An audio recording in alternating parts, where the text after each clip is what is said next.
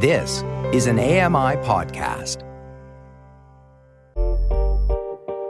Hey, Dave Brown here. If you enjoy this podcast portion of our show, remember you can watch it live every day at 9 a.m. Eastern Time on AMI TV.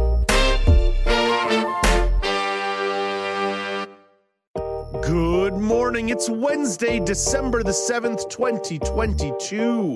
Welcome to Now with Dave Brown, coming to you on AMI TV. I'm Dave Brown. Let's hit the horns and go.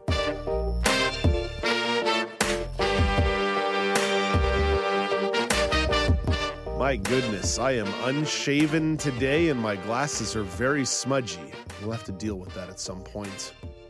Not the shaving, maybe the smudgy glasses. Coming up on the show today, Megan Gilmore has some details on the federal government's hiring program for people with disabilities.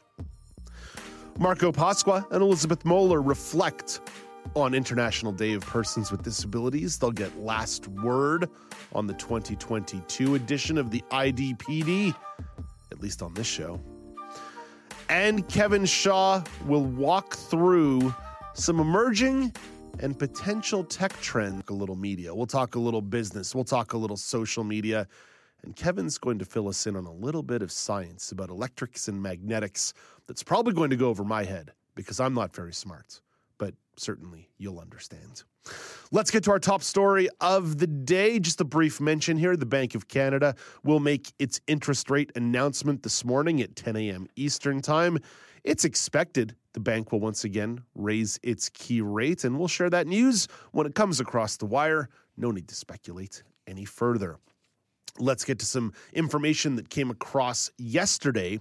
Canada's Auditor General released several reports about the federal government's response to the pandemic, starting with vaccine supply. Karen Hogan's report shows that the government did a good job of acquiring vaccines, but due to the number of contracts signed with various manufacturers, that did lead to issues of wasted vaccines. They knew that that would result in excess vaccines or surplus vaccines being available, which is why there was a commitment to make donations. But there again, so many countries were trying to donate, and that market saturated, resulting in the Canadian government not being as successful as they could. Hogan also released a report on the financial support programs rolled out by the government, like CERB and the wage subsidy. Hogan estimates $4.6 billion was paid to people who were not eligible, while another $27.4 billion in payments to people and businesses should be further investigated. Hogan says more work needs to be done to follow up on that money.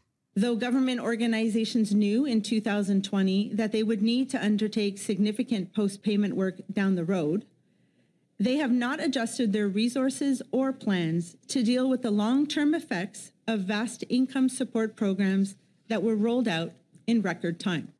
And we'll revisit that a little bit in our daily polls, but I've got a little more news for you before we get there. Let's start with some data from the Public Health Agency of Canada showing that children under 5 continue to make up the majority of influenza and respiratory hospitalizations in the country. The rate seniors are being admitted is on the rise, though. Infectious disease specialist Dr. Isaac Bogosh reflects on all the factors leading to this uptick. We have a bit of a perfect storm with a monster influenza season that started early and rose quickly. We have subpar influenza vaccine uptake, and we have a healthcare system that is completely stretched. Now, there is a positive trend coming out of the Children's Hospital in Winnipeg. Dr. Karen Grip is the medical director of the hospital's emergency department. Dr. Grip says admission numbers are down so far this month. The December average to date is 146 patients per day. And for comparison, our November average was about 170 patients a day. And over to Alberta, where that government says it has secured another 5 million bottles of children's medication, like children's Tylenol, to manage fever and pain. Health Minister Jason Copping hopes this should ease some stress for parents. The past few weeks have been incredibly challenging for parents, for caregivers, for healthcare professionals, and for our entire healthcare system. When our kids are sick, we will do whatever it takes to help them. And quite frankly, as a parent, I know how helpless you can feel when your child isn't feeling well and how you want to do everything in your power to make them feel better. And let's get to one more story about the healthcare system. Saskatchewan's Auditor General says the province is facing a chronic healthcare worker shortage. Tara Clemett's report shows the province will need to fill over 2,000 healthcare worker positions by 2027. Clemett says the system is not operating at full capacity. We have emergency rooms. We have lab services that are not available to the people of Saskatchewan because they don't have staff to work to deliver those services. The Saskatchewan Health Authority is planning to bring in 150 nurses from the Philippines, but the auditor found it would still leave 200 nursing positions empty next year. Clemett says retaining staff is a piece of the puzzle as well. I think the focus can't just be about getting more new people into Saskatchewan. It's about retaining the current workforce that the authority has as well. The report says giving better housing and childcare options to workers could keep more staff in the province. So we've done some economy. We've done some healthcare. Let's turn to climate. The UN Biodiversity Conference is underway in Montreal. United Nations Secretary General Antonio Guterres opened the conference with some pointed remarks. With our bottomless appetite for unchecked and unequal economic growth, humanity has become a weapon of mass extinction. We are treating nature like a toilet, and ultimately, we are committing suicide by proxy. You can agree or disagree with the Secretary General, but the man is a poet. There's no doubt about that. Prime Minister Justin Trudeau says the world has to agree on some fundamental truths. Until we agree that we should stop species from going extinct, until we agree that our water should be clean and our air should be clean, until we agree that it matters that forests, grasslands, jungles endure, we cannot guarantee a future for our kids.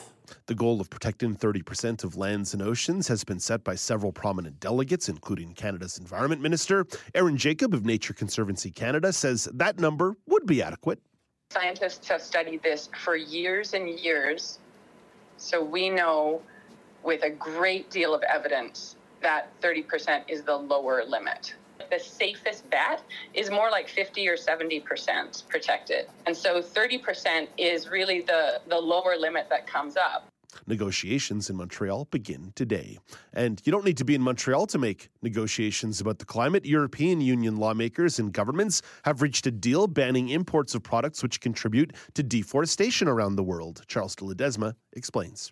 The preliminary agreement, which still needs to be formally adopted by the EU Parliament, requires companies to verify that the goods they sell in the EU have not led to deforestation and forest degradation anywhere in the world as of 2021.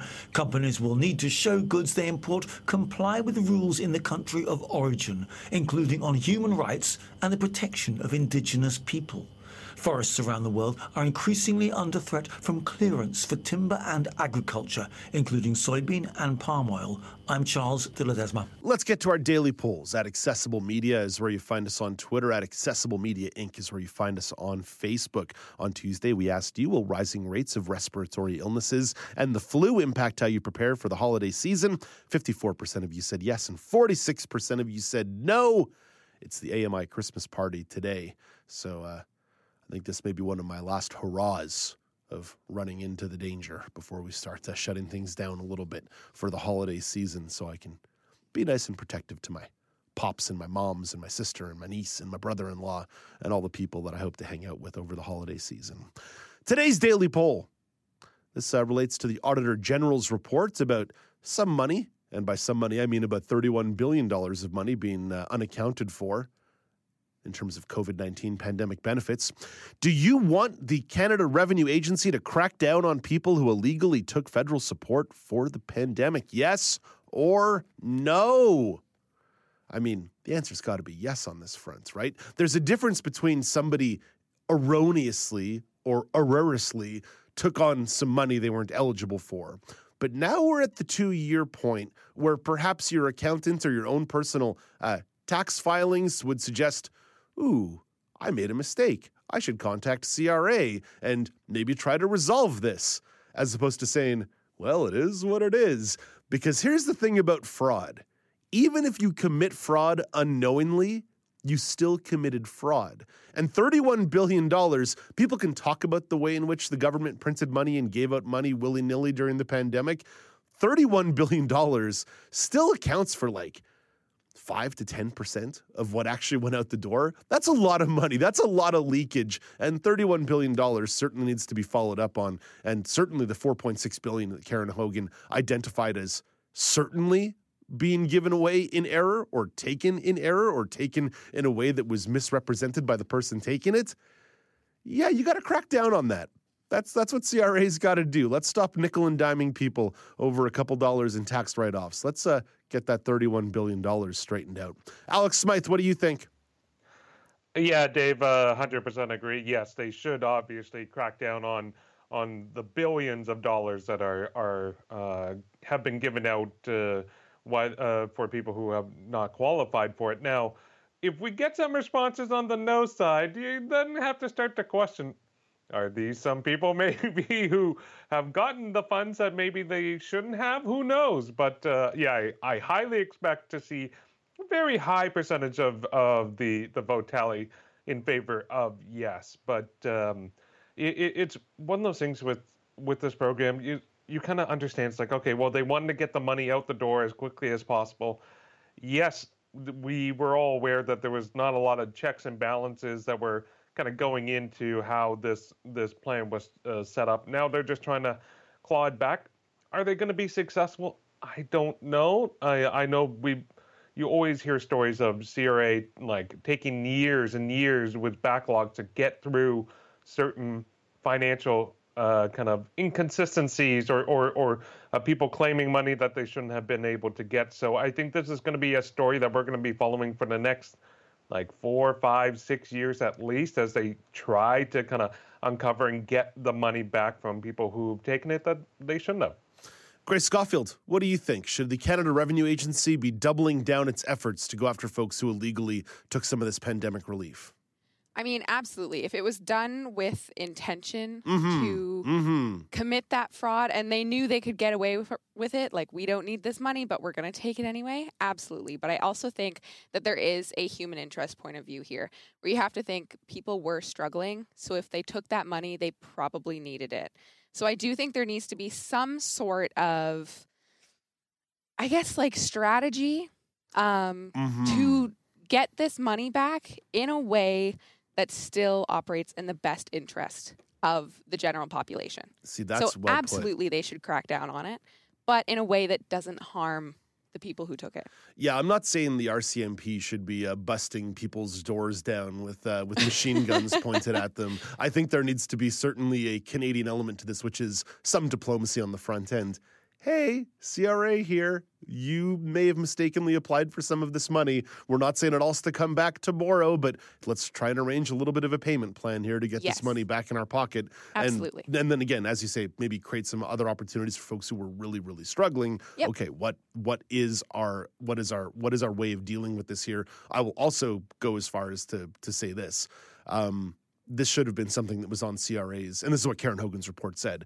This is something that should have been on the CRA's table from the second the government rolled this plan out. They should have known with no upfront verification there were going to be people abusing the system, and there should have been a small committee in place right away thinking about where we'd be here in late 2022 and thinking of ways in which we can start dealing with this issue as time moved on. And I'll go one step further here. I think that the CRA should also be taking a very close look at companies that used the wage subsidy, especially publicly traded companies that continued to pay dividends or record profits out to their shareholders, used the wage subsidy, and then promptly laid people off as soon as the wage subsidy came to an end and continued to pay out dividends. The wage subsidy was not supposed to be something used to pay out investors. It was supposed to be something to keep companies afloat. And this is something that I think the CRA needs to be looking at as well. And I didn't quite see that in Karen Hogan's report yesterday, probably because that's a little too political for the Auditor General to focus in on. But I think we need to be taking a close look at that too. Who are some of these major companies that just took a bunch of government money and gave it to their shareholders rather than to the people who was meant to go to? Grace, I really appreciated your perspective on that one. We'll catch up with you a little bit later in the show, but for now I want you to vote at Accessible Media Inc. on Facebook, Accessible Media on Twitter. And of course, you can catch up with Alex Smythe for the National Weather Updates.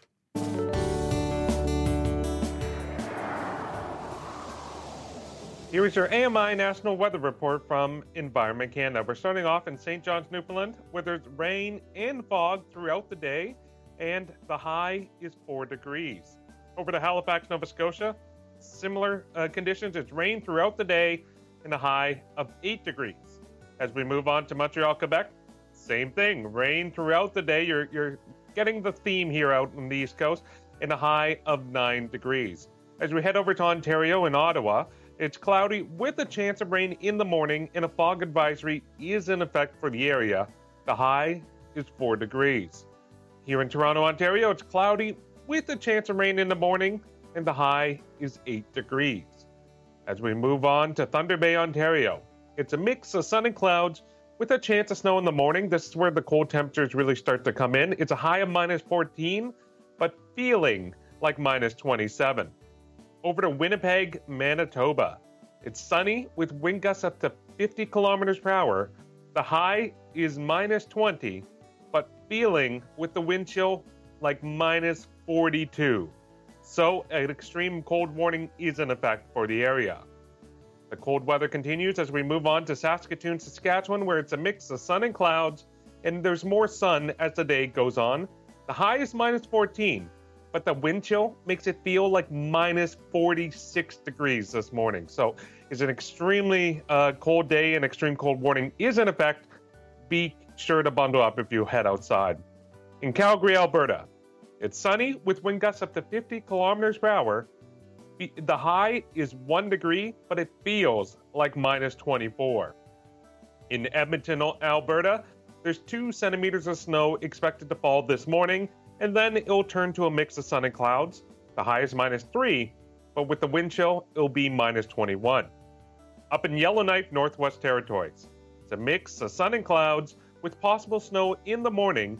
The high is minus 31 with a wind chill of minus 46. And as we head over to Vancouver, BC, it's cloudy with a chance of rain today and a high of 5 degrees. And finally, Victoria, BC, it's cloudy with possible rain throughout the day. There's wind gusts up to 50 kilometers per hour, and a wind warning is in effect due to up to 90 kilometer per hour winds expected tonight. The high is 6 degrees today. That's your AMI National Weather Report from Environment Canada. Thank you very much, Alex. Coming up after the break, Megan Gilmore will be here to talk about the federal government's hiring program for people with disabilities. This is Now with Dave Brown on AMI TV.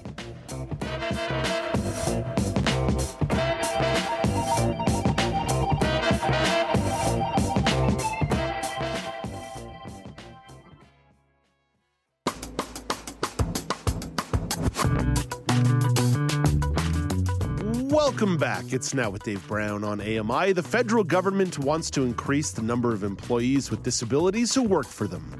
Megan Gilmore is here to talk about the experiences that some employees with disabilities have had in the public service. Hey, good morning, Megan. Good morning, Dave. How are you? I'm well, Megan. Let's start with the raw data. How many people with disabilities currently work for the federal government? Sure. So I'm going to give that to you in terms of percentage of employees in the federal government. That's fair. So I spoke to Valentina Fumagalli, who is a director with the Public Service Commission of Canada, and she's really in charge of making sure that the public service is inclusive, so of all equity-seeking groups, including people with disabilities. And she said that right now there are approximately 5.6% of federal government employees who have a disability, but their goal is to get up to 9%. The methodology could get a little bit complicated here, but how do they calculate the number? Okay, so for this purpose of this conversation, we're focusing on the self-declaration process, as they like to call it. So there are 4 main equity groups that the federal government needs to see represented in their workforce, and that would be women, Indigenous Canadians, racialized individuals, and people with disabilities. When somebody applies to a position within the public service, there is a form and the individual is asked to self-declare against one of the 4 employment equity groups, as I was mentioning earlier. So it's a simple question, but that provides us important information, because throughout the hiring process, we can know who have self-declared persons with disability, who haven't. In some cases, there are positions that are specifically open to persons with disability. So from a recruitment perspective is important. And in other cases, we monitor that information because we want to see if there are any barriers throughout the staffing process. And when at a certain point, maybe candidates have dropped out. Is it during the interview phase? Is it during the written exam? So those are all important pieces of information to us. Sorry, Megan, we had twitchy fingers there. There was more you wanted to add before we played the clip. That's okay. So that was Valentina, who is the director I spoke of. And as she mentioned in that clip, there's a self-declaration process, which is essentially a question: do you fit into one of these equity-seeking groups? So you check off all that apply. What's important to note is that at that time in the interview process or the hiring process, you don't need to describe what your disability is. So, for example, I wouldn't need to say, "Hi, I'm legally blind." I would just say, "I need a disability accommodation." So, Megan, you spoke to some federal employees who have disabilities about their own experience. Who is Linda Muckelson? Sure. So Linda is an admin assistant right now with the federal government, and she was hired through an internship program specifically designed for people with disabilities. That program, unfortunately, is ending. She was in the last cohort of it, but she's now on the admin team that does that program, and she was hired literally just before the pandemic started. Oh, great timing! Great timing. Right? I know something about that. Yeah. A little bit, just a little bit. Yeah. So she has an acquired brain injury, and she talks about how hard she has had to work just to get her brain and her body to work together again. So it's something that she'll bring up in an interview. It's a part of her identity. But she'll talk about how she may need an extra monitor, or it's easier for her to work from home. And she was hesitant at first to work for the federal government, and she explained why. You always think of the federal government as this big faceless organization. And truthfully, I applied to the program, went in, had told my employment specialist, don't want to work for the government. Had the opportunity for an interview. She encouraged me to go, saying that it would be good practice. I went, and partway through the interview, I was so impressed with the people interviewing me. It was a fully accessible interview. The people were, they just really want the government to promote the hiring of more people with disabilities, because they understand it's a pretty untapped talent pool. Megan, there's certainly a positive vibe there that comes from Linda. How has working for the federal government benefited her? Sure. So before she started working for the federal government, she had part-time positions, mainly in working in the disability sector, so helping support different individuals with different types of disabilities. But here's how she explained why what she's learned at this job can help her elsewhere. Before I worked for the government, I had worked for part-time. I had part-time positions, and they were mostly within the community for people with disabilities. I did a lot of support. I developed programs, supported programs, etc. But what I really needed to know was if I wanted to advocate for better for people with disabilities, I needed to know how to write better. I needed to have more administrative skills to administrate the processes, to understand the processes, to track what I was doing. So I learned how to do all those. I learned to work in an environment that's across Canada. So we're talking different time zones. We're talking, I've learned to use all kinds of different software, I knew how to use it, but not as thoroughly as I do now. And I think that makes me gives me a huge potential for being a better support. Megan, beyond programs for professionals, there's also programs specifically for students with disabilities. What does it have on offer? Sure. So every year, the government advertises jobs specifically for students with disabilities. The positions are open year-round, but the next big recruitment push is in January. So starting in a few weeks, actually, you can watch for that push for that. And the length of time varies depending on the student and where they are in school, how long they have left to go. I think that I bring a very unique perspective to my team, and I'm able to notice accessibility barriers and understand accessibility barriers that they wouldn't otherwise be able to know are there or be able to see them for what they are, because I've been dealing with this since I was 10 years old. So I am very well aware of how things work in the accessibility world and how things don't work and needs that need to be met. And people on my team that don't have a disability otherwise would not be aware that these are issues and that they require a bit more attention. Megan, we've got very twitchy fingers today. That was Peyton Ruth, who's someone that you spoke to. Give us a little background on Peyton before we talk about why Peyton may encourage other students to work for the federal government. Sure. So Peyton is a communications student at Carleton University, also the university I'm currently enrolled in. So go Ravens. I know. Go. Yes. Anyways, another story for another time. So Peyton works with the Canada Revenue Agency as a communications officer. This is her second job with the government. She previously worked with Fisheries and Oceans Canada as a communication officer. But the project that she's working on specifically is about making sure that forms from the CRA are accessible for individuals with disabilities, that you can use your adaptive and assistive software, when you're opening these forms, all these types of things.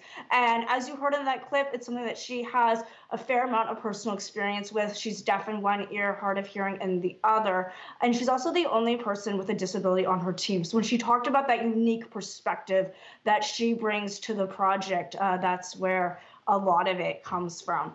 But in terms of why she'd encourage other students or recent grads to consider working for the federal government, she's from Ottawa, so she was familiar with the idea of working for the federal government. It wasn't really anything that she was hesitating to do. But this is how she described the advantages of working for the feds.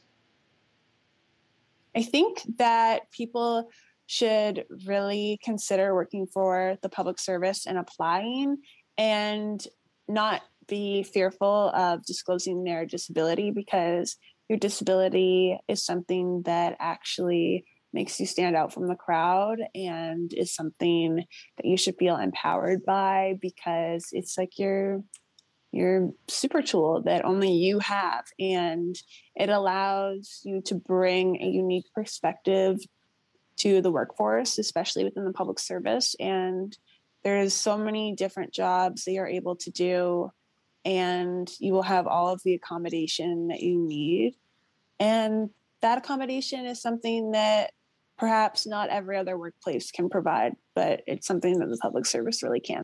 So, Megan, when it comes to accommodation, we know that there can be different experiences for different people. Generally speaking, what is the experience when it comes to accommodation for people working in the federal government?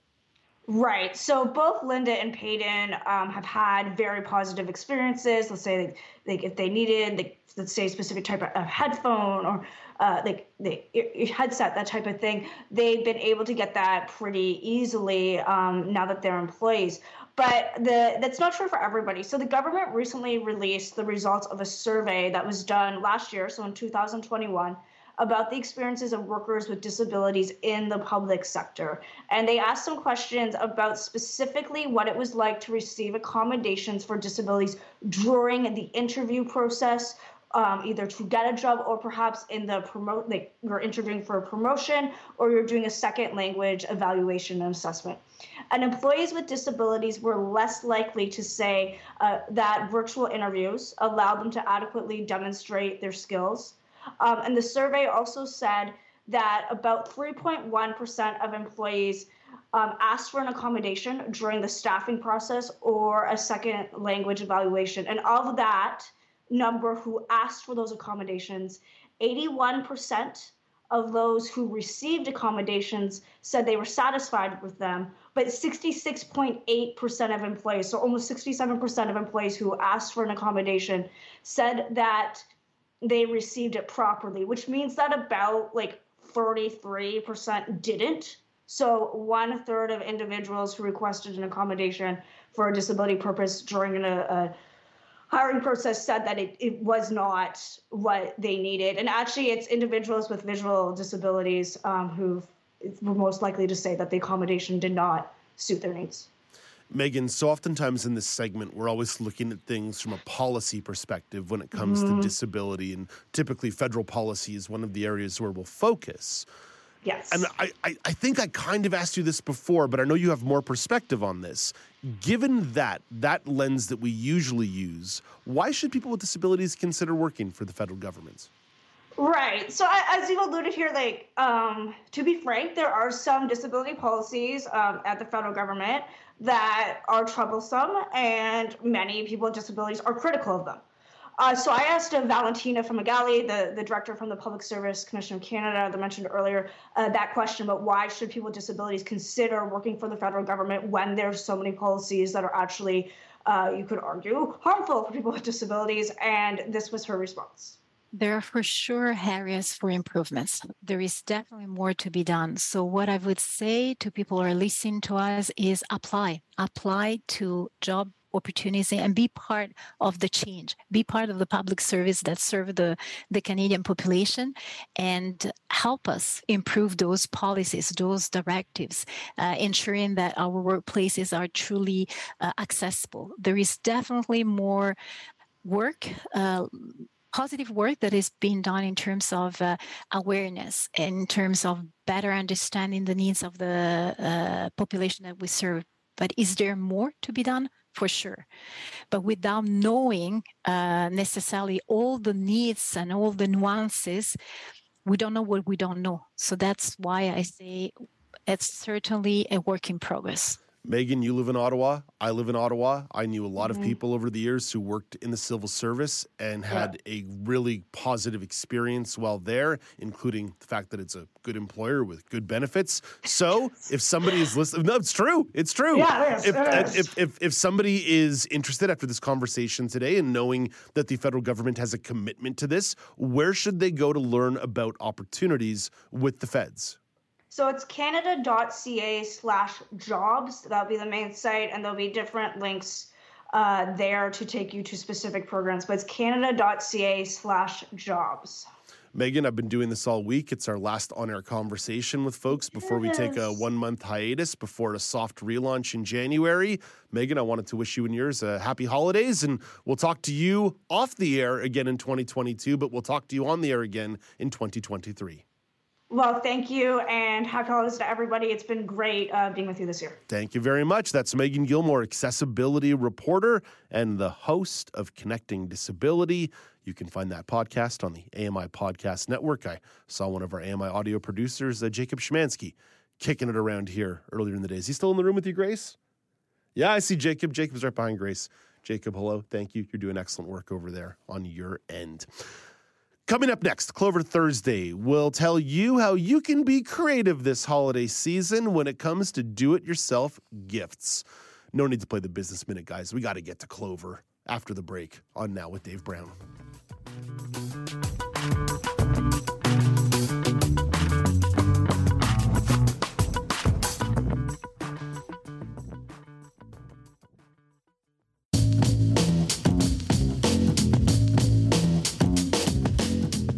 Welcome back. It's Now with Dave Brown on AMI TV.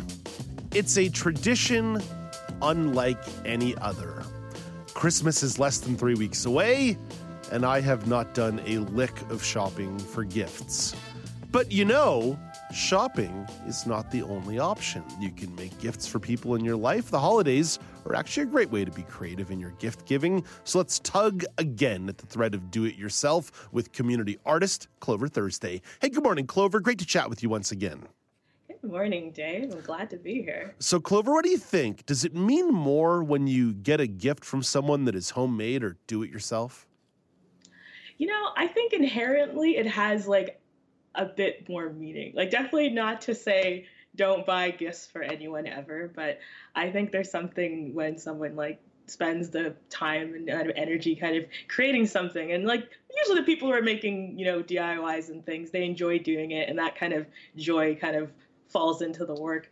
And if you're nervous about committing to making an entire gift a DIY or homemade, you can always incorporate it, have something that's DIY'd along with something else.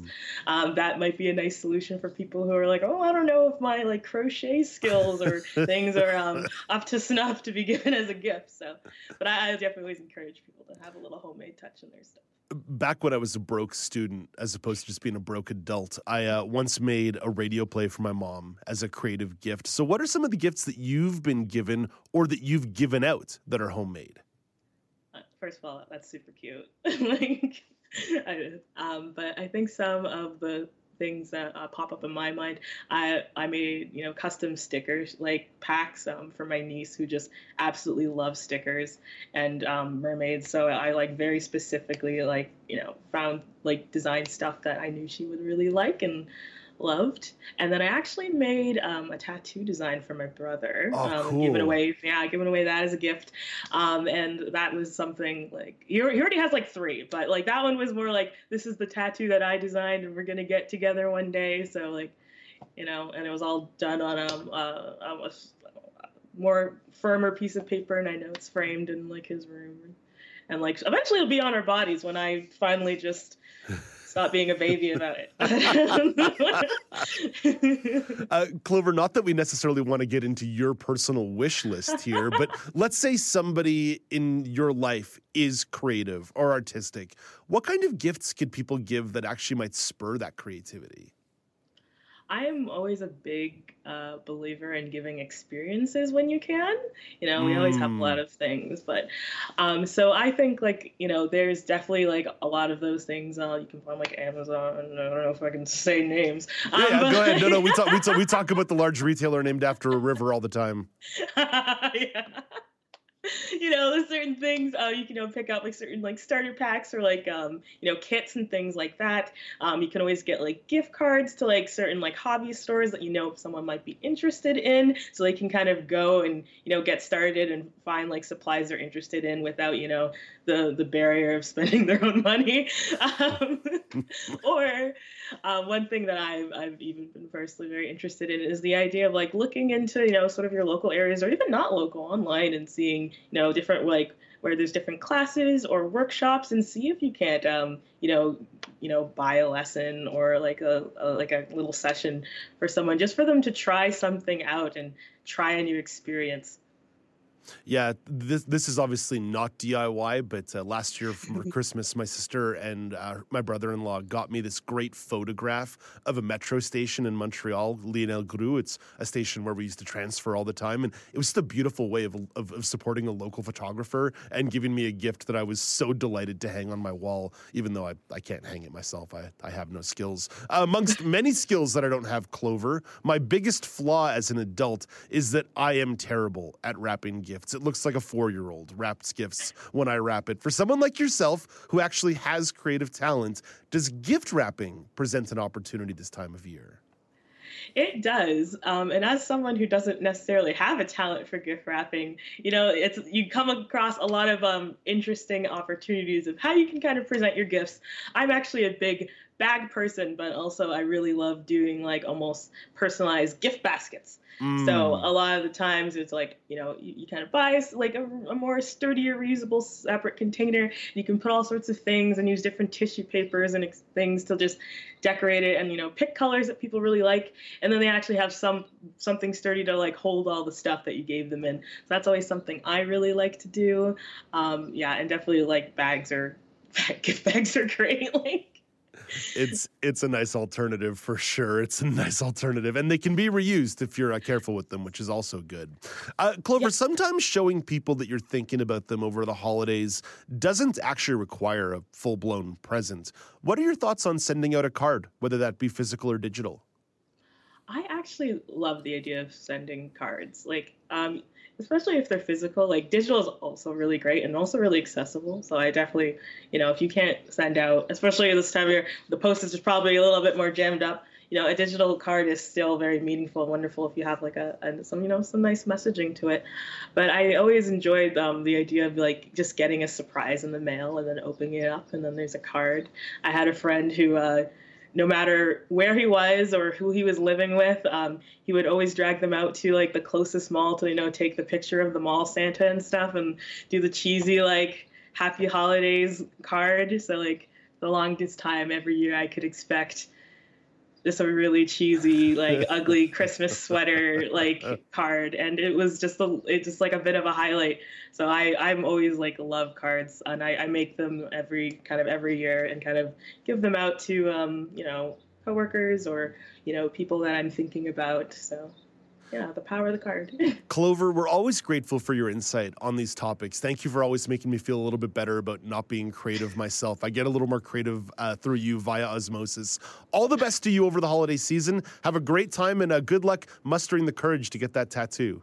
Oh, thank you. Maybe this will be the year. Maybe this will be the year. Hey, Clover, thank you. All the best. Thanks. Have a good one. That's Clover Thursday, community artist. Coming up after the break, Shani Saravanamuthu will tell you all about A Light at Night, the festival at Upper Canada Village. This is Now with Dave Brown on AMI.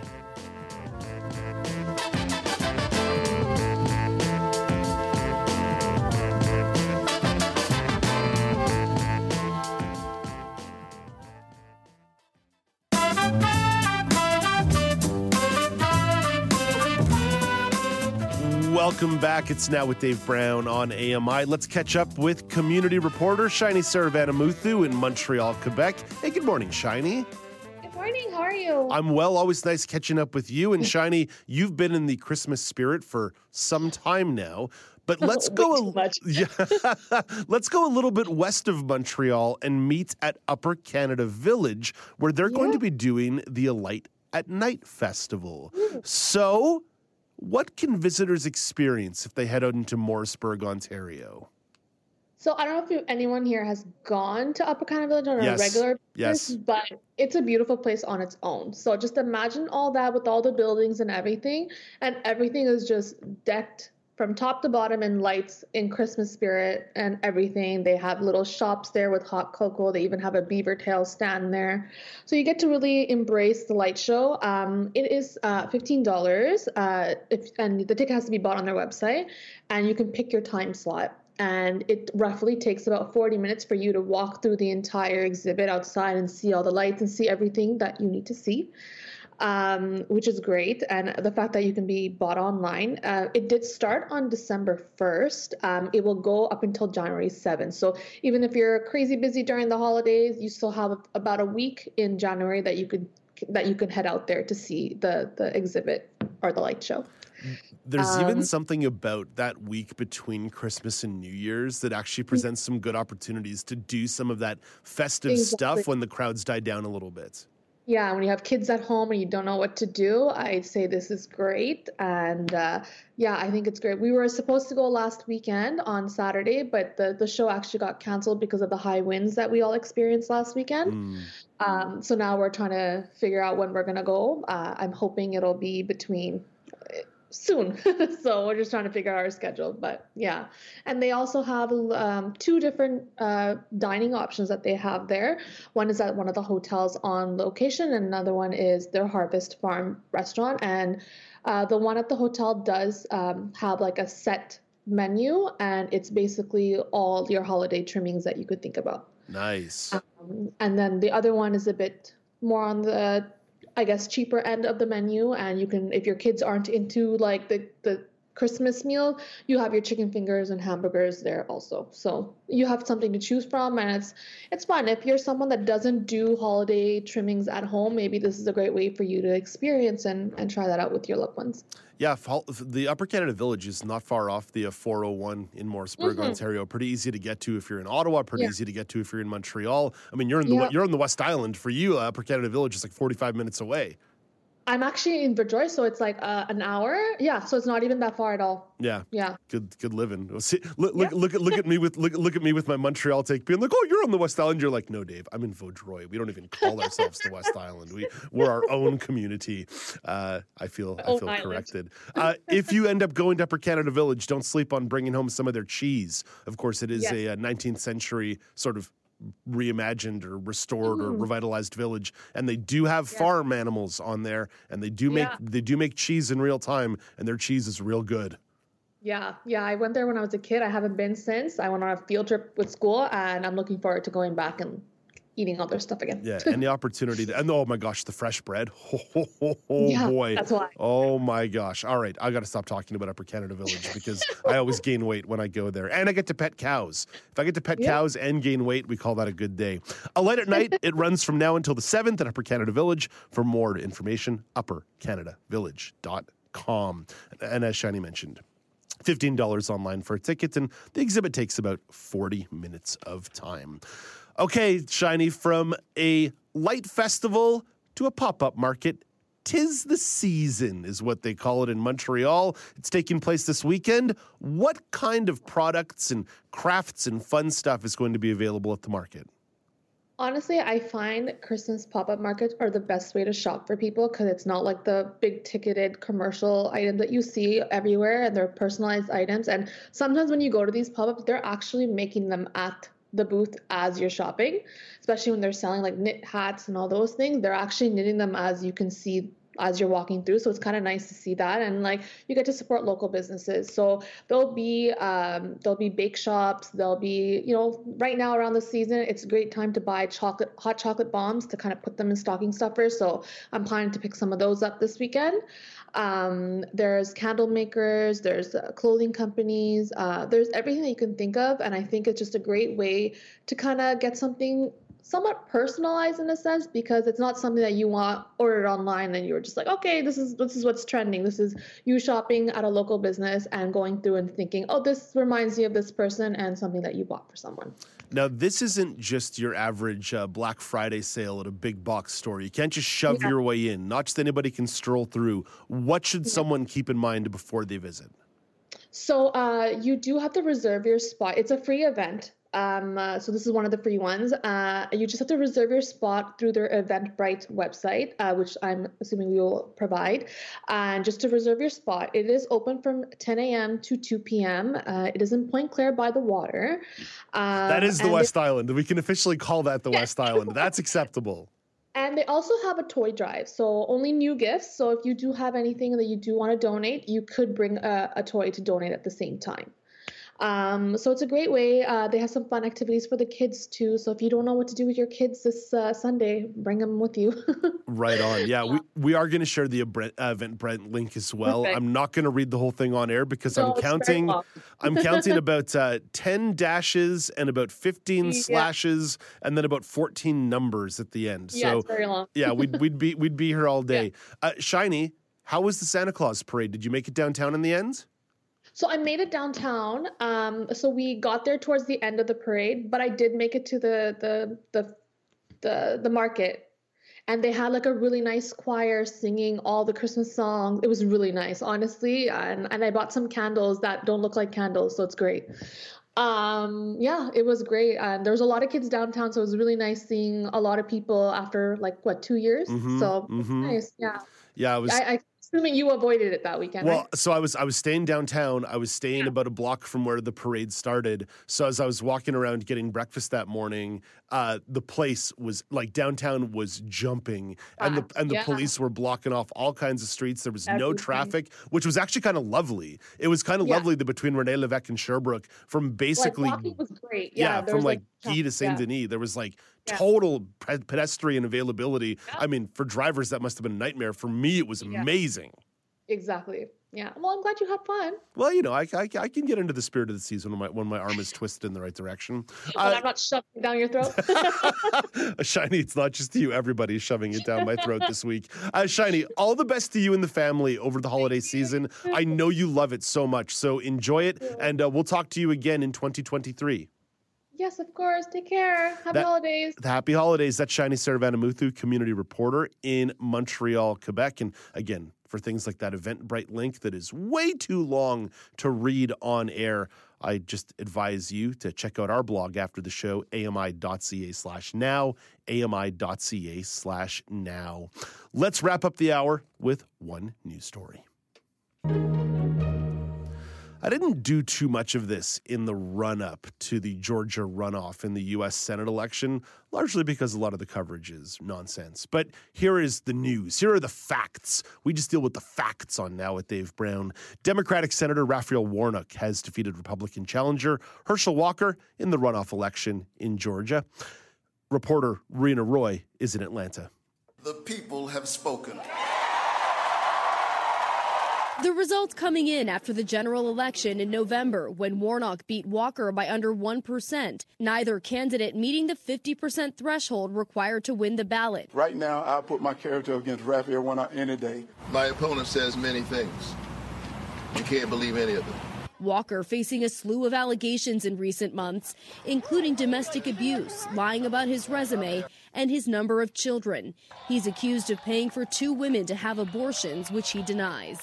The victory gives the Democrats an outright majority in the U.S. Senate with 51 elected senators.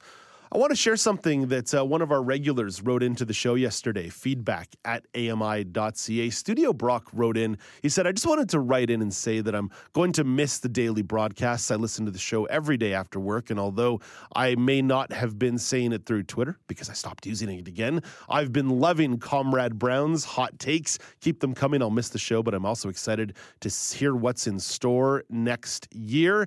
And he says that he's also glad to see that Karen McGee won the last news quiz of the year. He says he always cheers for Karen, though that's the only time I play favorites with the AMI crew. So I do want to remind you what Studio Brock is referring to there is as of this Friday at the end of the show, we are going to be off the air for live shows through the rest of the year as we do some testing of a new control room and a new studio for me. So from this Friday onwards after 11 a.m. Eastern time, no more live Dave Brown until Monday, January the 9th. So a 1-month hiatus here. We're still going to work hard, but no new content, no new podcasts until January the 9th of next year. Don't worry, we have not been canceled. Ellipses yet. Coming up after the break, I have the regional news update. This is Now with Dave Brown on AMI.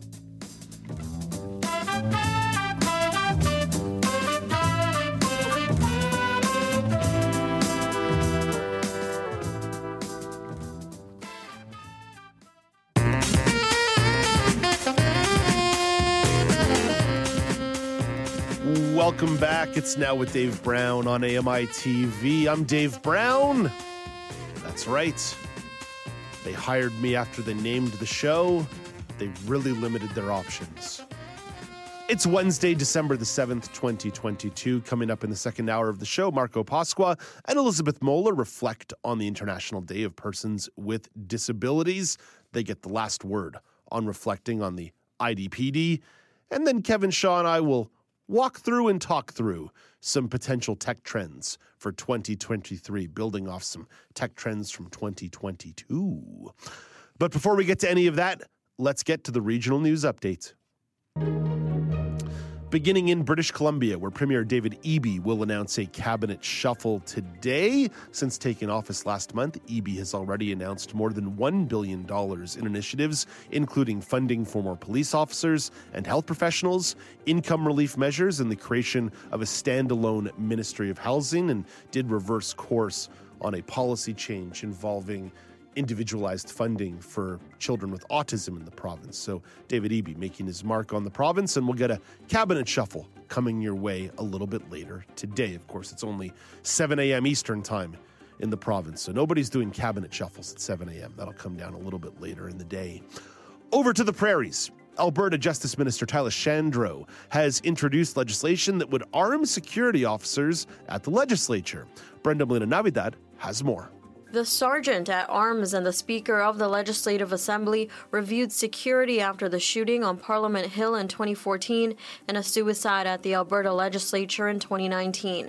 The review concluded members of the Legislative Assembly Security Service should be allowed to carry firearms in the Legislature building and surrounding area. The minister says the change has been a long time coming. It was one element of a new piece of legislation Alberta's United Conservative government introduced today. Brenda Molina Navidad, The Canadian Press. Over to Ontario, where Ontario's NDP will have a new leader. MPP Merritt Stiles was the only person to officially vie for leadership. Stiles says this is just one stop on her political journey. I'm excited because I think this is the important work that has to take place now, right? The real race is the race to defeat Doug Ford in 2026. The party still has to hold a confirmation vote before Stiles can be officially sworn in. And then over to the Atlantic provinces. Nova Scotia will fund an online mental health coaching program aimed at supporting people experiencing mild or moderate depression and anxiety. The online program is called Tranquility. It offers weekly one-on-one virtual coaching alongside cognitive behavioral therapy resources. Nova Scotia first partnered with Tranquility in March when it made services available to about 150 residents who were referred by a primary care provider. The program will now be available to all residents over the age of 16 without a referral. That's your look at the regional news. The Bank of Canada Governor Tiff Macklem is making his announcement about the interest rates right now. I do not have that number at my fingertips. What we also don't have today is Brock Richardson, but nonetheless, I will endeavor solo into a sports chat.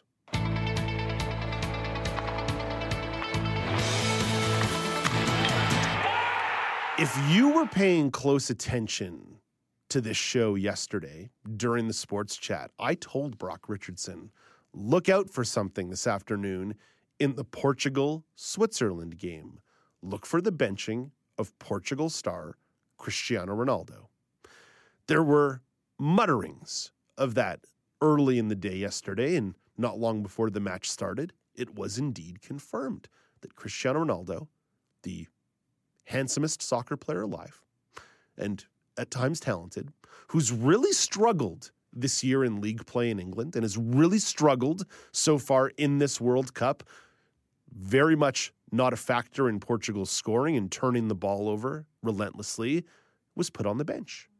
And what happened after Mr. Ronaldo was sent to the bench to start the game?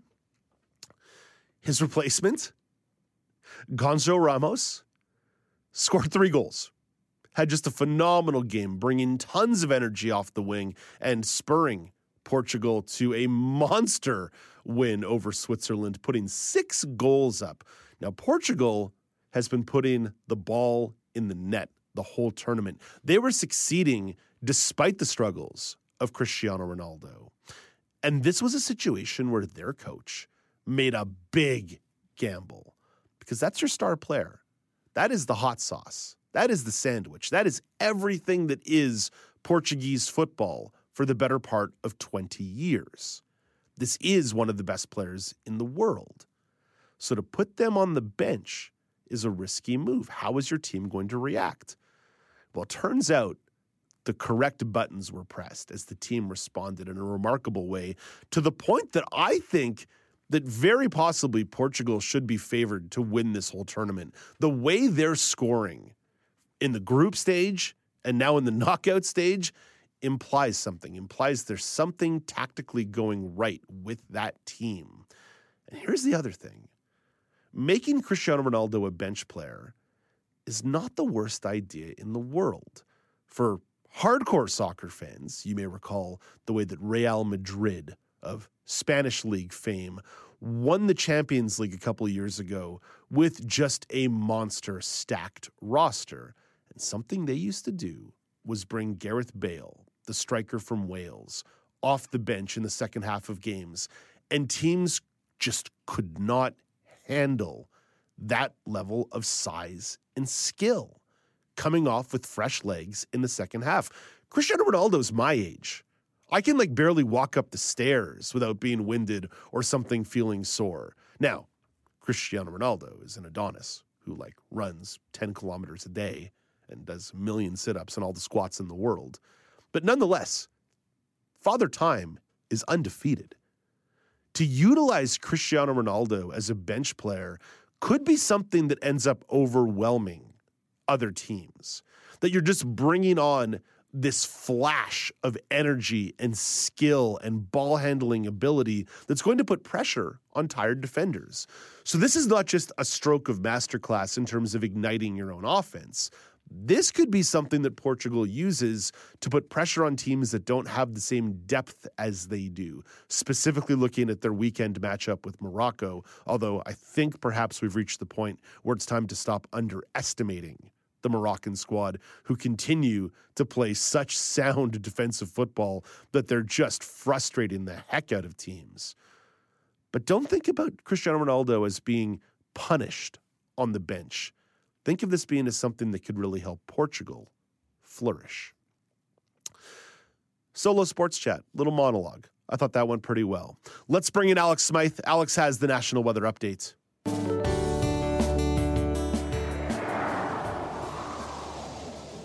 Here's your AMI National Weather Report from Environment Canada. We're starting off in Corner Brook, Newfoundland, where there's a mix of sun and clouds and a high of 4 degrees. In Charlottetown, PEI, it's cloudy with a chance of rain and wind gusts up to 50 kilometers per hour. The high there is 7 degrees. In St. John, New Brunswick, it's cloudy with rain starting in the morning and up to 5 millimeters expected. Also, wind gusts up to 50 kilometers per hour, and the high is 8 degrees. In Quebec City, Quebec, there's heavy rain today with up to 25 millimeters expected, and a rainfall warning is in effect in the area. The high is 6 degrees. Here in Toronto, Ontario, it's cloudy with a chance of rain this morning and a high of 8 degrees. Over to Sault Ste. Marie, Ontario, it's cloudy with possible freezing rain this morning, then snow starting in the afternoon with up to 2 centimeters expected.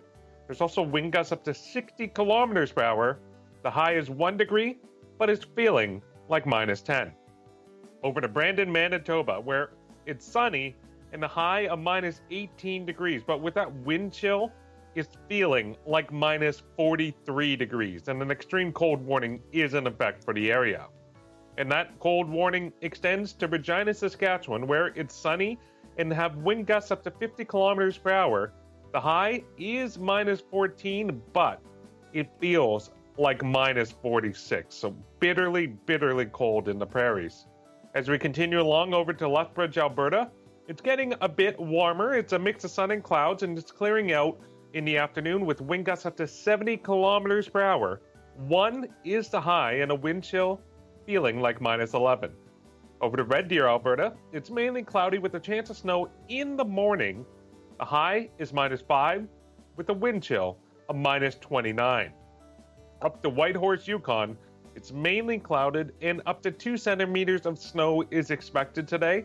The high is minus 6, but it's feeling like minus 16. And finally, we head over to BC. So Kelowna, BC first, it's cloudy and possible snow in the morning, and then it's going to become a mix of sun and clouds later on in the day. The high is minus 3 with a wind chill of minus 11. And then finally in Vancouver, BC, it's cloudy with a chance of rain and a high of 5 degrees. That's your AMI National Weather Report from Environment Canada. Alex, thank you very much for this, but I also need to offer you some thanks. As I was doing my monologue during the sports chat, you were able to relay some of the information to me about the Bank of Canada interest rate. 50 basis points is the increase they're putting to the key interest rate in Canada, or in plain English, 0.5%. I actually don't know why we bother with basis points. Like, why can't we just speak to people in plain English? 0.5%. Yeah.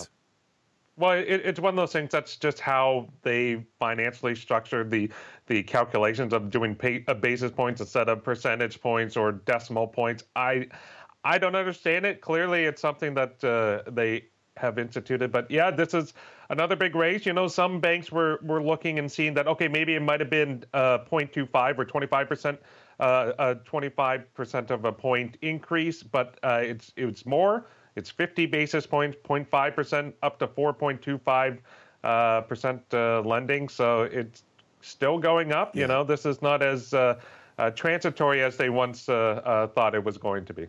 As soon as Australia raised their rate earlier this week, I think we had a strong sense that Canada was going to follow suit. But nonetheless, this one's going to pinch a lot of people in the wrong way. Alex, thank you for this. You're welcome, Dave. That's Alex Smythe. He's at the AMI Weather Desk, also at the AMI Breaking News Desk, sharing that information for me while I was talking to you. I can only do so many things at once.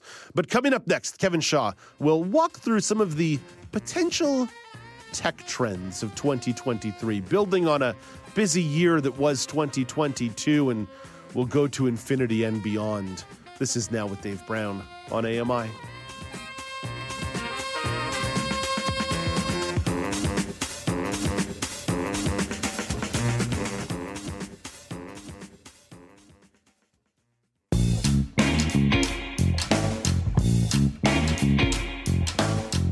Welcome back. It's Now with Dave Brown on AMI. It's been a big year in technology. When has it not been a big year in technology?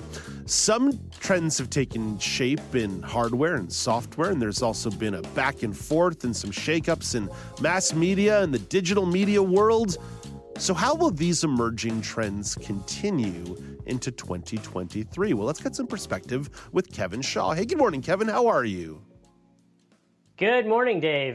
Good to be here. Kevin, there's all kinds of places to begin, but why don't we begin in augmented and virtual reality? And let's begin on the hardware side, where Meta has already put out their new VR headset this year. Apple is expecting to launch some new augmented reality glasses. There are some early adopters to this tech, but how does availability and affordability of hardware play into the VR and AR master plan? Well, I think it's going to be a lot like the rollout of HD TV or, you know, the first smartphones, right? You know, the initial cost is going to be very high.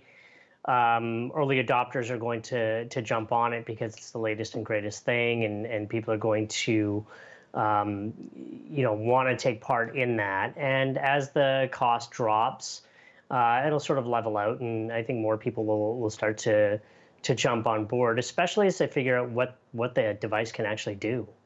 Yeah, along those lines, I know I'm packaging AR and VR together, and I know true tech heads would be mad at me for doing that. But what are some of the use cases that tech companies are imagining for this AR technology? Well, it comes down to informatics, and informatics is just a fancy way of saying that they want to overlay extra information on top of what's being seen by these AR cameras. So if you think of, you know, if you look at a building with, you know, with these glasses on, it's going to tell you that, you know, this is a store, here are their hours, these are the types of services, and there's a special on, you know, blue jeans. You know, if it's a person, it'll say, hey, you know, this is so-and-so from, you know, you met them at a party, you know, 2 years ago. And, you know, I think there's some applications for this in things like gaming. Obviously, Pokemon Go, you know, was a huge thing with people, you know, walking around with their phones in their hands. Now you don't even have to do that. You just, you know, walk around with your AR glasses on and you can play Pokemon Go. Kevin, if my glasses could tell me that I met somebody previously and what their name is, that would solve me all kinds of social embarrassment throughout my life. And that may not be specifically accessibility, but I could make a case for being legally blind on my end. That is accessibility. Sure. But what totally. what are some of the prospects for accessibility in the emerging space? I definitely think that there's a huge play in wayfinding and navigation. I think everyone has sort of been poking around this sort of killer app to pull all this stuff together. I actually think Apple is going to do this because Apple is, they've got stuff on your wrist that can measure your gait, measure your stride. They have, they're mapping park benches, they're mapping trees, they're mapping footpaths.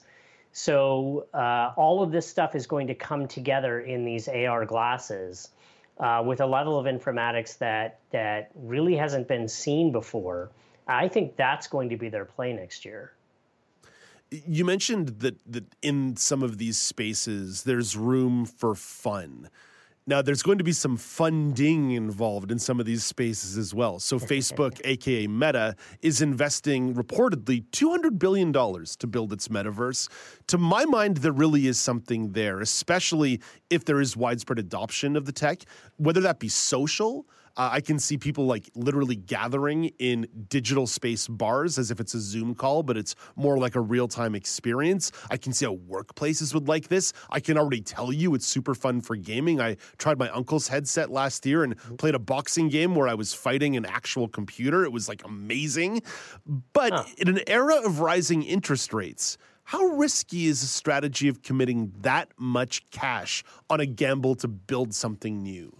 Well, I mean, in my opinion, I think the metaverse is DOA. A lot of folks have reported that the graphics are, sort of 1993, sort of 386 level graphics, and that the experience is not that immersive. Look, I've got friends who play, things like Second Life and vintage console games on web browsers, and they say that the metaverse graphics are worse, but it's a huge gamble, right? Is this going to be something that people are going to use, and are people ultimately going to build applications for it? That's the real question. Yeah, I mean, I know that was something that killed some video game systems in the late 90s and early 2000s, like Sega Genesis or Sega. People were like, we're just not going to make games for you anymore. We don't want to make games for you. Yeah. To sort of take the premise of my last question about borrowing costs, obviously we just had a press conference with Tiff Macklem a few minutes ago. Once again, interest rates going up in Canada. They went up in Australia yesterday. They're going to go up in the U.S. as well. What impact do you think the increased cost of borrowing might have on some other tech companies? Could this slow some innovation going into the next year? So I think that this is sort of a cyclical pattern. I think we were in this pattern about 50 years ago. There were record high interest rates at the end of the 70s. And really the innovation came from, guys like Steve Jobs and Steve Wozniak tinkering in their garage and trying to build something that, the behemoths and the powerhouses like IBM and HP couldn't build. They were very much set in their ways. And I see that happening now with things like Amazon, Facebook, Apple, definitely. They're sort of dripping out these kind of incremental features, and what's really needed here is, some guys and girls in a garage or a warehouse or a basement somewhere to toy around with something and build something that's completely new. Yeah, I think that's it, that it's going to be coming from a more grassroots perspective rather than necessarily an initiative from a gargantuan company. There definitely is something there. Kevin, let's switch gears here a little bit, because you and I have done a little bit of media criticism together on the show, and I'd be remiss if we didn't take a moment to talk about the media, because it's been an odd year. There have been mergers and acquisitions. A streaming service like CNN Plus was launched and folded within weeks. Netflix stock price cratered. Disney brought back their old CEO last week, and in general, media consumption continues to be even more scattered. So what do you think of the media landscape heading into 2023, whether that be on the digital side or the linear side? Well, you know, if you bought milk when CNN Plus launched, it was still good when it closed. So here's what I think. I think we're going to see the end of an era or the death of an empire as one major mainstream media service closes next year and shutters. CNN is talking about layoffs next year. A lot of these companies are mainstream companies are really fighting to attract advertisers because everything is shifted online, and I think we're getting set for the takeover of online media. You know, the Twitter files has been a huge story, not just to show that you know, all of this stuff has been happening at Twitter, which is, you know, a whole separate conversation. But people are paying attention to what's happening online versus the mainstream media. And, you know, the fact that the mainstream media is not doing a lot of coverage on the Twitter files, which are fascinating if you ever get to read them, really tells you that there's this big dichotomy between what's happening in the mainstream versus what's happening in the digital world. Yeah, let's maybe just give people a bit of a snippet on what the Twitter files is. It's specifically about the way in which some information about the Hunter Biden laptop story and some Richard pics, to try and put it delicately, were either being censored or removed, or the process by which those decisions were being made inside Twitter. And that's a content moderation conversation that seems to be popping up over and over and over again in the social space, that they've become a platform that wasn't ready for that kind of content moderation. And especially with the hand of the government directing a lot of that moderation. I think that's going to be the issue here that people are going to find most disturbing.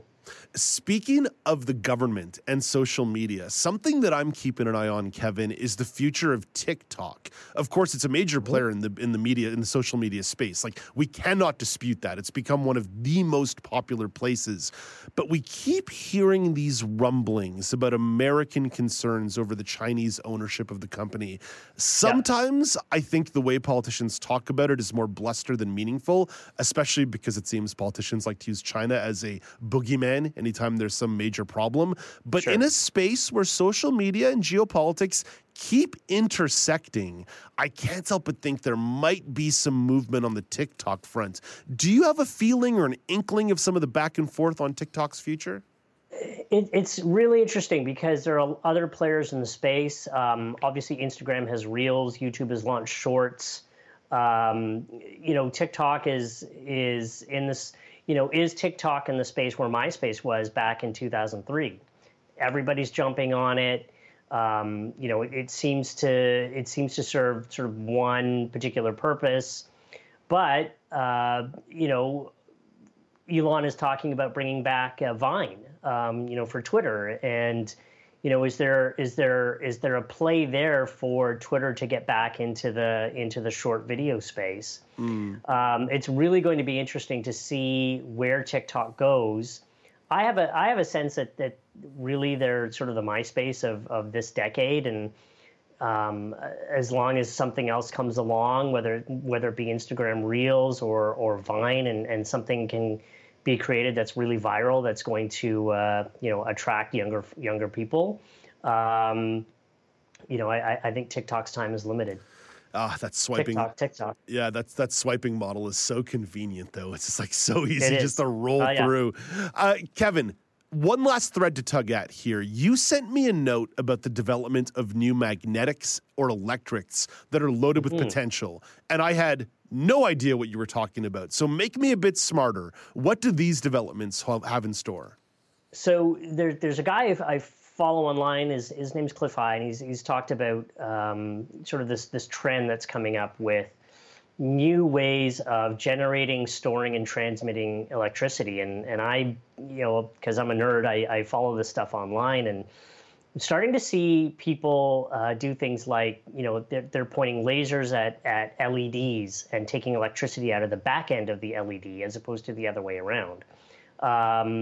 You know, there's a guy out there who's created an antenna to actually pick up solar energy instead of using solar panels. And I think that a lot of this sort of tinkering and innovation is going to happen next year where, again, it's going to be, just guys and girls in their basement, either somewhere here in North America or somewhere else in the world, probably posting it up on TikTok to say, hey, look what I can do. I can make electricity by doing this. And, that's really going to kind of shift the paradigm of using huge power plants and, wind farms and solar panels to generate electricity. I think it's a really fascinating space to keep an eye on. Kevin, you joined the party late in the year this year in the Now with Dave Brown world, but we've been grateful for your perspective every time we chat. All the best to you and yours over the holiday season, and we'll chat with you again in 2023. Merry Christmas and Happy New Year, everyone. Thank you very much, sir. That's Kevin Shaw. Coming up next, Marco Pasqua and Elizabeth Moeller will reflect on the International Day of Persons with Disabilities. They get the last word on the IDPD before we shut that book until next November. This is Now with Dave Brown on AMI TV.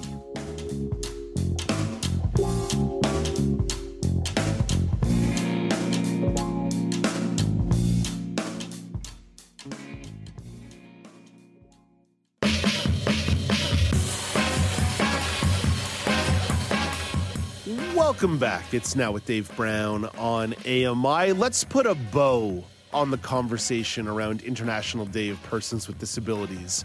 The events are in the books. The announcements have been made.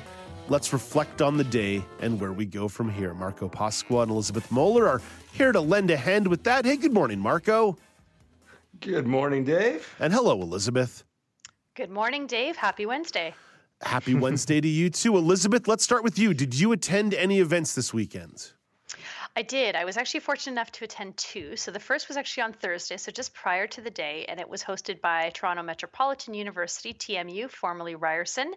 And it was an event for employees with disabilities and really focused on, or really, I guess, anybody that's interested in disability, and really focused on bringing the education standard to light through small group discussion. So we had some speakers to kind of kick things off. We used a really cool feature called Menti, which is accessible to put what does accessibility mean to us and inclusion mean to us into a little word cloud, and then some speakers. And then there was a really cool opportunity to break into breakout rooms where we discussed the barriers to the barrier areas around the accessible education standard, which is here in Ontario.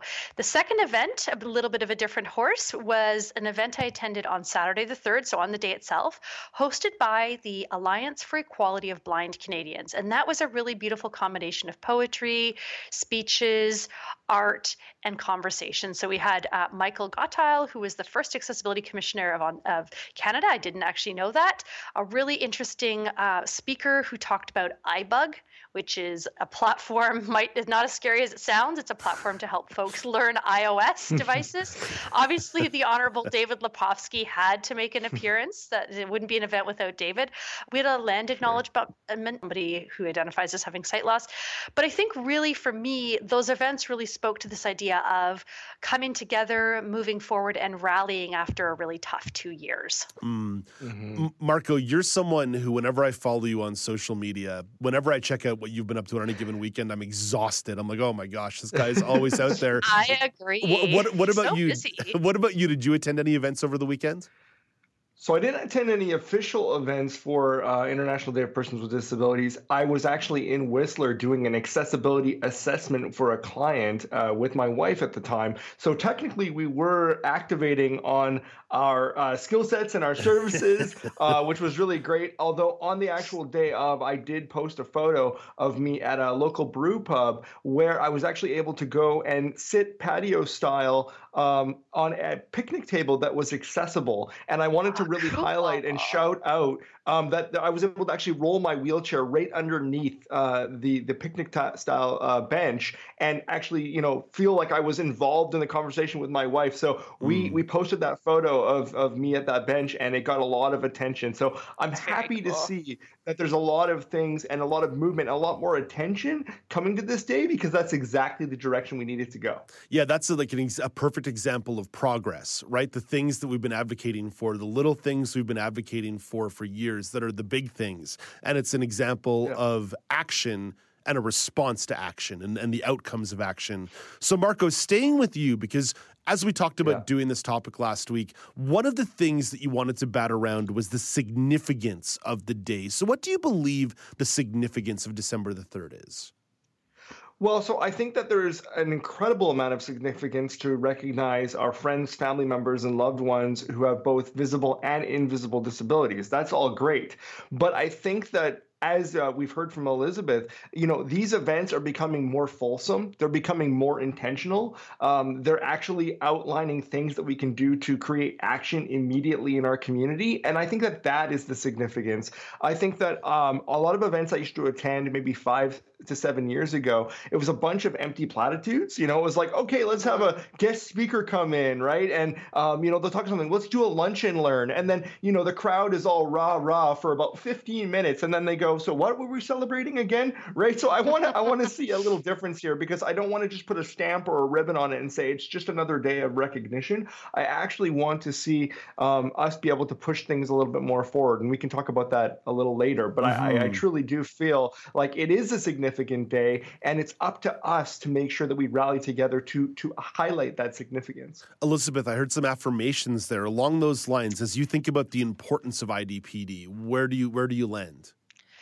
Yeah, I mean, I think there's a couple of things that are really coming to my mind, and that is, although we are the largest minority group, sometimes it feels like our progress is the slowest. So there's like presence and citizenship. And sometimes I feel like when I think about what it means to be included as a full citizen, the things, the policies, the processes, the employment rate, the anti-poverty work that needs to be done, it's still not happening. So we're still not sort of moving towards that full citizenship piece. And I think that's a really big part of why I love IDPD, I have to say that slowly. But I think, too, what's concerning to me is that it's still not a day that a lot of folks outside of our community know about. So I think the raising awareness piece is really important. And I'm sure, Marco, you can speak to this, too. Again, we think about 7 billion people on our planet, and 15%, around 50% have a disability. But yet it's like, people say, what day was that? Oh, okay. And is that, and so you're explaining. And I think the other piece that I really want to see, in addition to this moving forward, is really accountability. And what I mean by that is bringing politicians to these events and saying, what will you do? And asking those hard questions, and not will you do, because then they can say, well, yes, of course, and walk away. But what will you do and how will you do it? And then following up, whether it's through social media, and I agree with Dave, Marco, your social media is on fire. Whether no problem, whether it's social media or going to your MPP or your MP's office, but really the accountability and the awareness and holding government to account. Elizabeth, I have bad news for you. According to the UN, we're now past 8 billion people on the planet. So we are growing and growing. Okay. I think you're definitely onto something there, Elizabeth. And I do want to look to the future with you and Marco in a moment as well. But maybe I'm just like one of these naturally cynical people that I now feel like there's too many awareness days, that it's so easy for things to get lost in the shuffle. Like every single different disability has their own day, and then there's the general day of a disability, and there's hamburger day and cheeseburger day and pineapple pizza day. And frankly, a lot of the food days are, to me, more interesting than a lot of like the awareness event days. So I do feel like never blaspheme on hamburger day. Yeah, I love hamburger day. Well, but it's the distinction that there's a cheeseburger day and a hamburger day. It's like, let's get on board and get like one day, even for fear of our lactose intolerant friends. But I do feel like that's maybe where this comes into. We say, oh, we want to get more awareness, but it's just so hard at this point when there's a bazillion different kinds of days that maybe it does become a little bit more of this internal dialogue that presents an opportunity and platform. Because one of the things that we did early this week was talk about a couple of the announcements that companies and governments rolled out with, right? Governments would announce the next step of their disability action plan, or we'd get companies talking about, Microsoft talking about some of the new accessibility features available in Teams. So it sort of becomes a bit of a launching pad day rather than necessarily an awareness day. But Elizabeth said something there, Marco, in regards to accountability in terms of where we go from here. I would love to almost get into this habit of doing like an accessibility report card every December 3rd and saying, where are we at with the Accessible BC Act? Where are we with the Accessibility Act in Ontario? Where are we with the Accessible Canada Act? What do you think about some kind of report card being sort of like driving towards that on December the 3rd? Yeah, I mean, personally, I think that that's a great idea. I think that a lot of organizations are already starting to do this.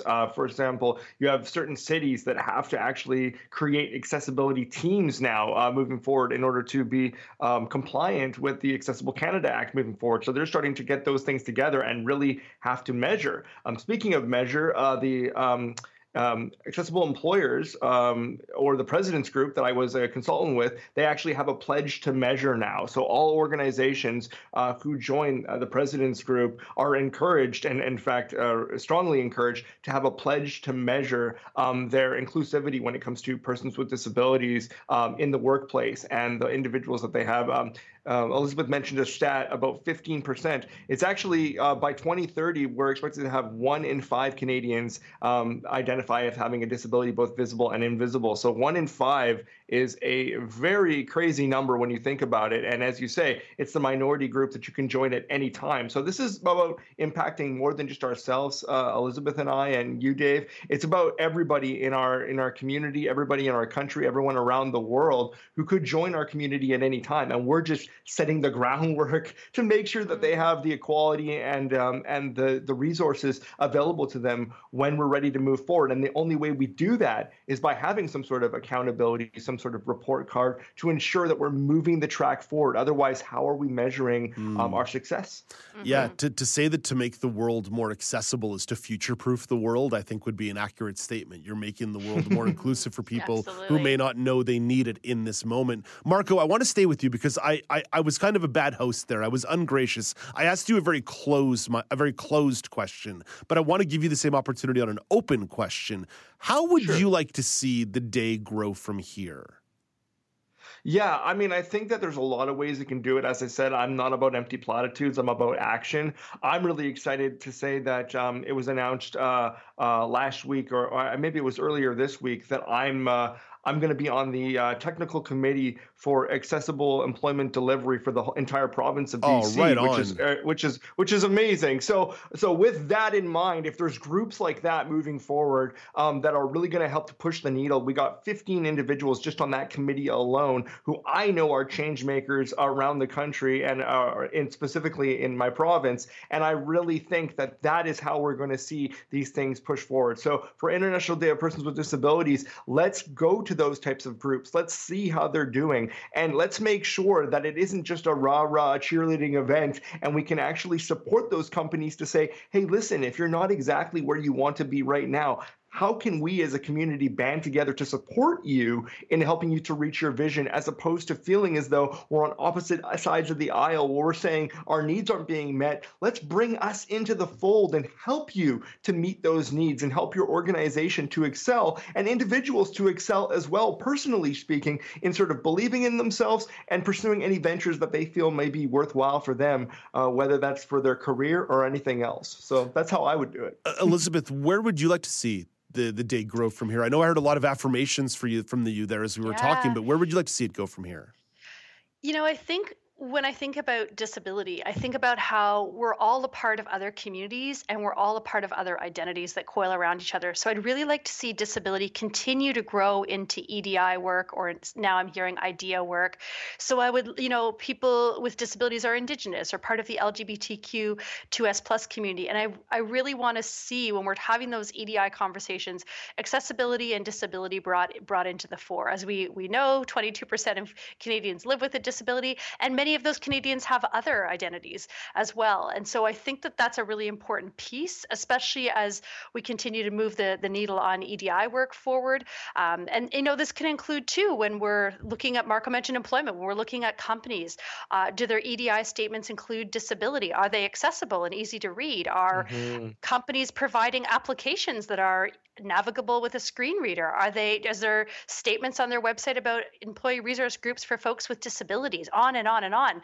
But really, I think that the piece for me that I'd like to see is just having our voice there at the table in EDI.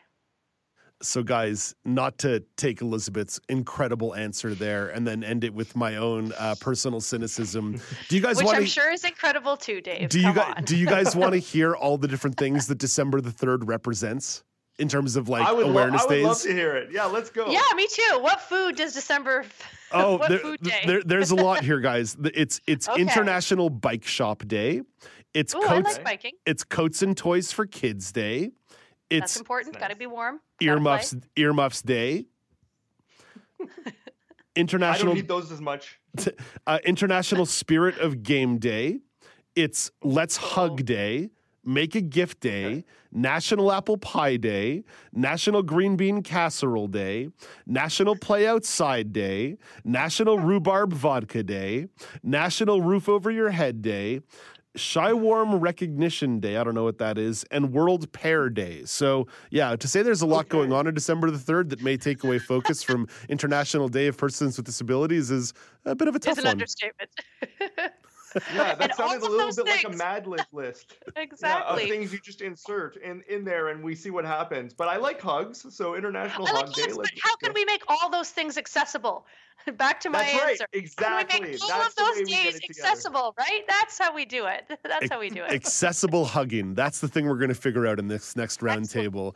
Elizabeth, we're always grateful for your perspective. Thank you for this. It was great chatting with you today. Welcome.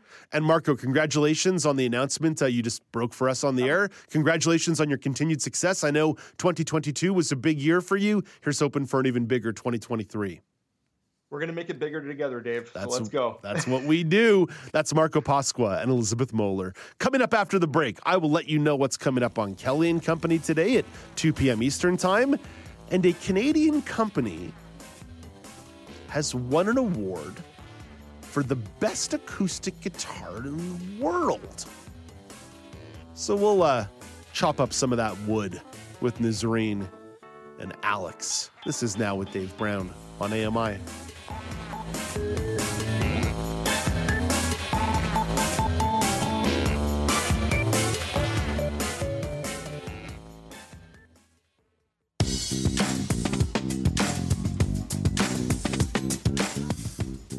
Welcome back. It's Now with Dave Brown on AMI TV.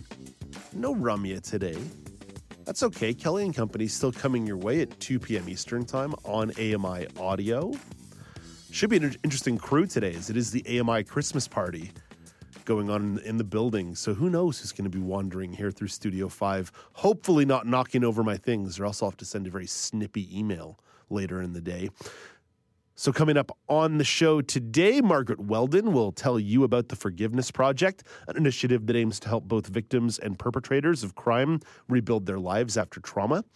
Alberta has opened their first accessible outdoor rink, and it's grabbed a certified gold rating from the Rick Hansen Foundation. Jim Crisco has details on that one. And then this is the big one.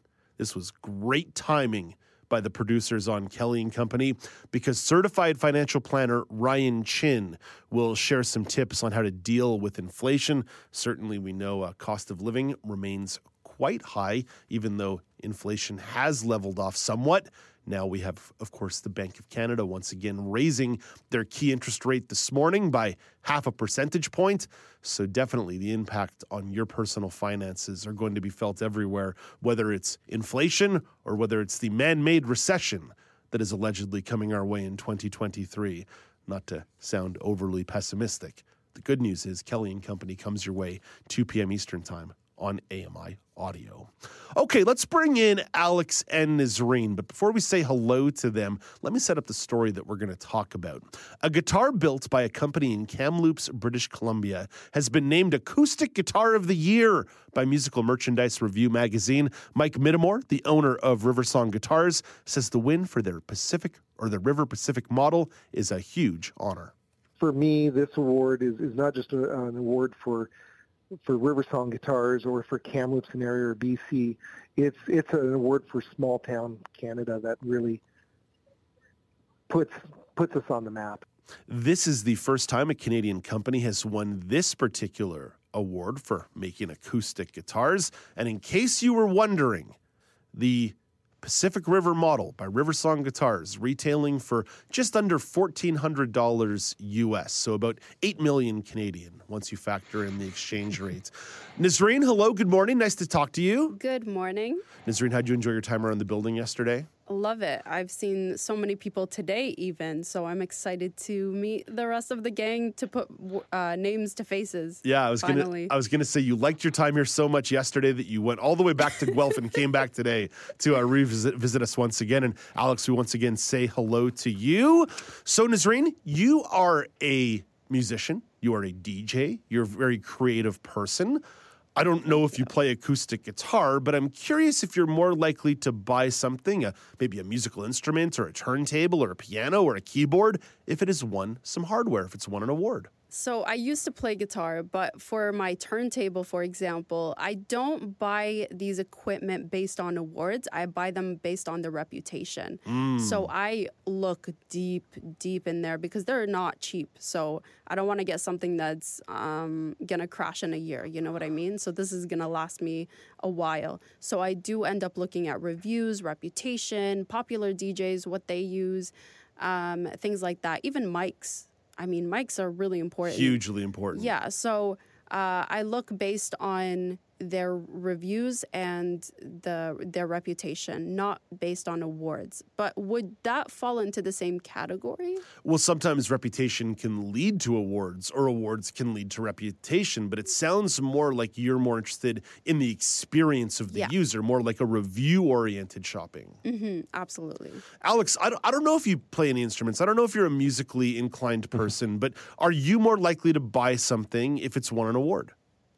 Yeah, so first off, I played guitar for many years. I've kind of gotten away from it in the last little while. I'd like to get back at some point, but I have an acoustic guitar, I got an electric guitar, and in terms of actual musical instruments, as Nazreen talked about, I don't know if an award would certainly kind of sway me one way or the other. I'm kind of similar. Like, for me, whenever I'm buying anything, I want to look up, okay, what is the best? What is the benchmark? What are some of the best products of whatever item, topic I'm exploring? And I'm going to find out, okay, well, if this won awards, okay, why did this win an award? What features does it have? What makes it stand above the others? And then you start to kind of go through, okay, well, this is what makes it so great. Okay, well, what's the price? Oh, can I afford this price? For me, I couldn't afford a $1,400 US acoustic guitar. I've got to go for something a bit more reasonable. But you start using kind of these award-winning products or kind of things that are at the top of the market and see, okay, why are they so good? And you go through, try to find some similarities in other products that maybe, it has some of the features or it has some good aspects to it. That's really where reviews and things like that play in, that you can kind of match as much as the interest in things that you want along with the price, because that's really, to me, a bit of the selling point at the end of the day. I want to bring in Grace here, because a question like this, it's fun because you get to learn something about the people in your life. And Grace, turns out you're a musician, or at least someone who likes to play a little bit of music here and there. So first of all, what instrument? And are you someone who might spend a little more and buy something if it won an award? I play a couple instruments. I play the ukulele for fun most of the time. I have a very nice baritone ukulele and then a soprano ukulele too. Also the clarinet from band in high school, and a little bit of piano. But don't hold me to that because the skills are a little rusty. I think when it comes to awards, I want to know who is giving the award. What are they doing with the instrument and deeming them acceptable for a reward or deserving of a reward? I'd much rather go questioning the methodology of this magazine. Yeah, because I'd rather go to the reviews of people who are playing these instruments or using this technology and read what they have to say about it than use an award, like just kind of just go for using an award as to buy something, because I don't think that is really something that you can rely upon to spend so much money on something. Let's be clear about something. Online shopping has changed the way we buy a lot of products, but there are certain things like shoes and pants and musical instruments that really, unless you put your hands on them or put them on you, it's hard to tell whether or not it's really appropriate. I think a lot of the moments of my youth that were poorly spent but so enjoyable was just hanging around Steve's music store in Montreal and playing different guitars and falling in love with one particular guitar and then spending years saving up the money to buy it because of the way I loved that it felt in my hand in the store. So Grace, I'm going to start with you and then run around the table with everybody. Can you even really buy a musical instrument until you've put your hands on it? During the pandemic, I bought one of my ukuleles online as like a leap of faith almost, just being like, this should work. And it turned out really, really well for me. But one of my microphones that I bought online was not the same experience. There it is. So I think it is really just like a risk that you have to decide whether you're willing to take it or not. Nazreen, you got to be a little quick for me on this one, but can you even really buy an instrument until you've put your hands, eyes, and ears on it? I think it depends on the equipment, but for like a turntable for me, no, I have to put my hands on it. I have to visually see it, feel it, get the vibe. But for something like a mic, I'll look at the reviews, compare different mics, and then just buy the one that I think is good. I think test it out, and you can return it whenever. But, yeah. Alex, 20 seconds. Can you even buy an instrument until you've put your hands, eyes, and ears on it? No way. I need to make sure that it feels good, it's built well, that the tuning stays and maintains as you're playing up and down. If it's a guitar, the neck of the guitar, making sure everything is as it's supposed to be, because there are defects that can come up. Can my fat fingers fit on the frets? That's ultimately the question when I'm buying a guitar. That's all the time we have for the show today. Thank you for making time for us. We're off to the Christmas party, but we'll be back again tomorrow morning at 9 a.m. Eastern Time. Until then, I'm Dave Brown reminding you to play safe, play fair, but don't forget to have some fun.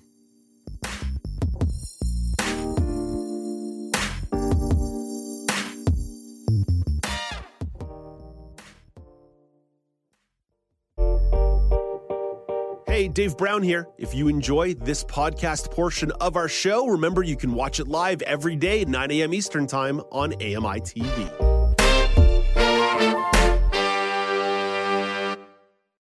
I'm Margaret Shepard of the AMI podcast Tripping On Air.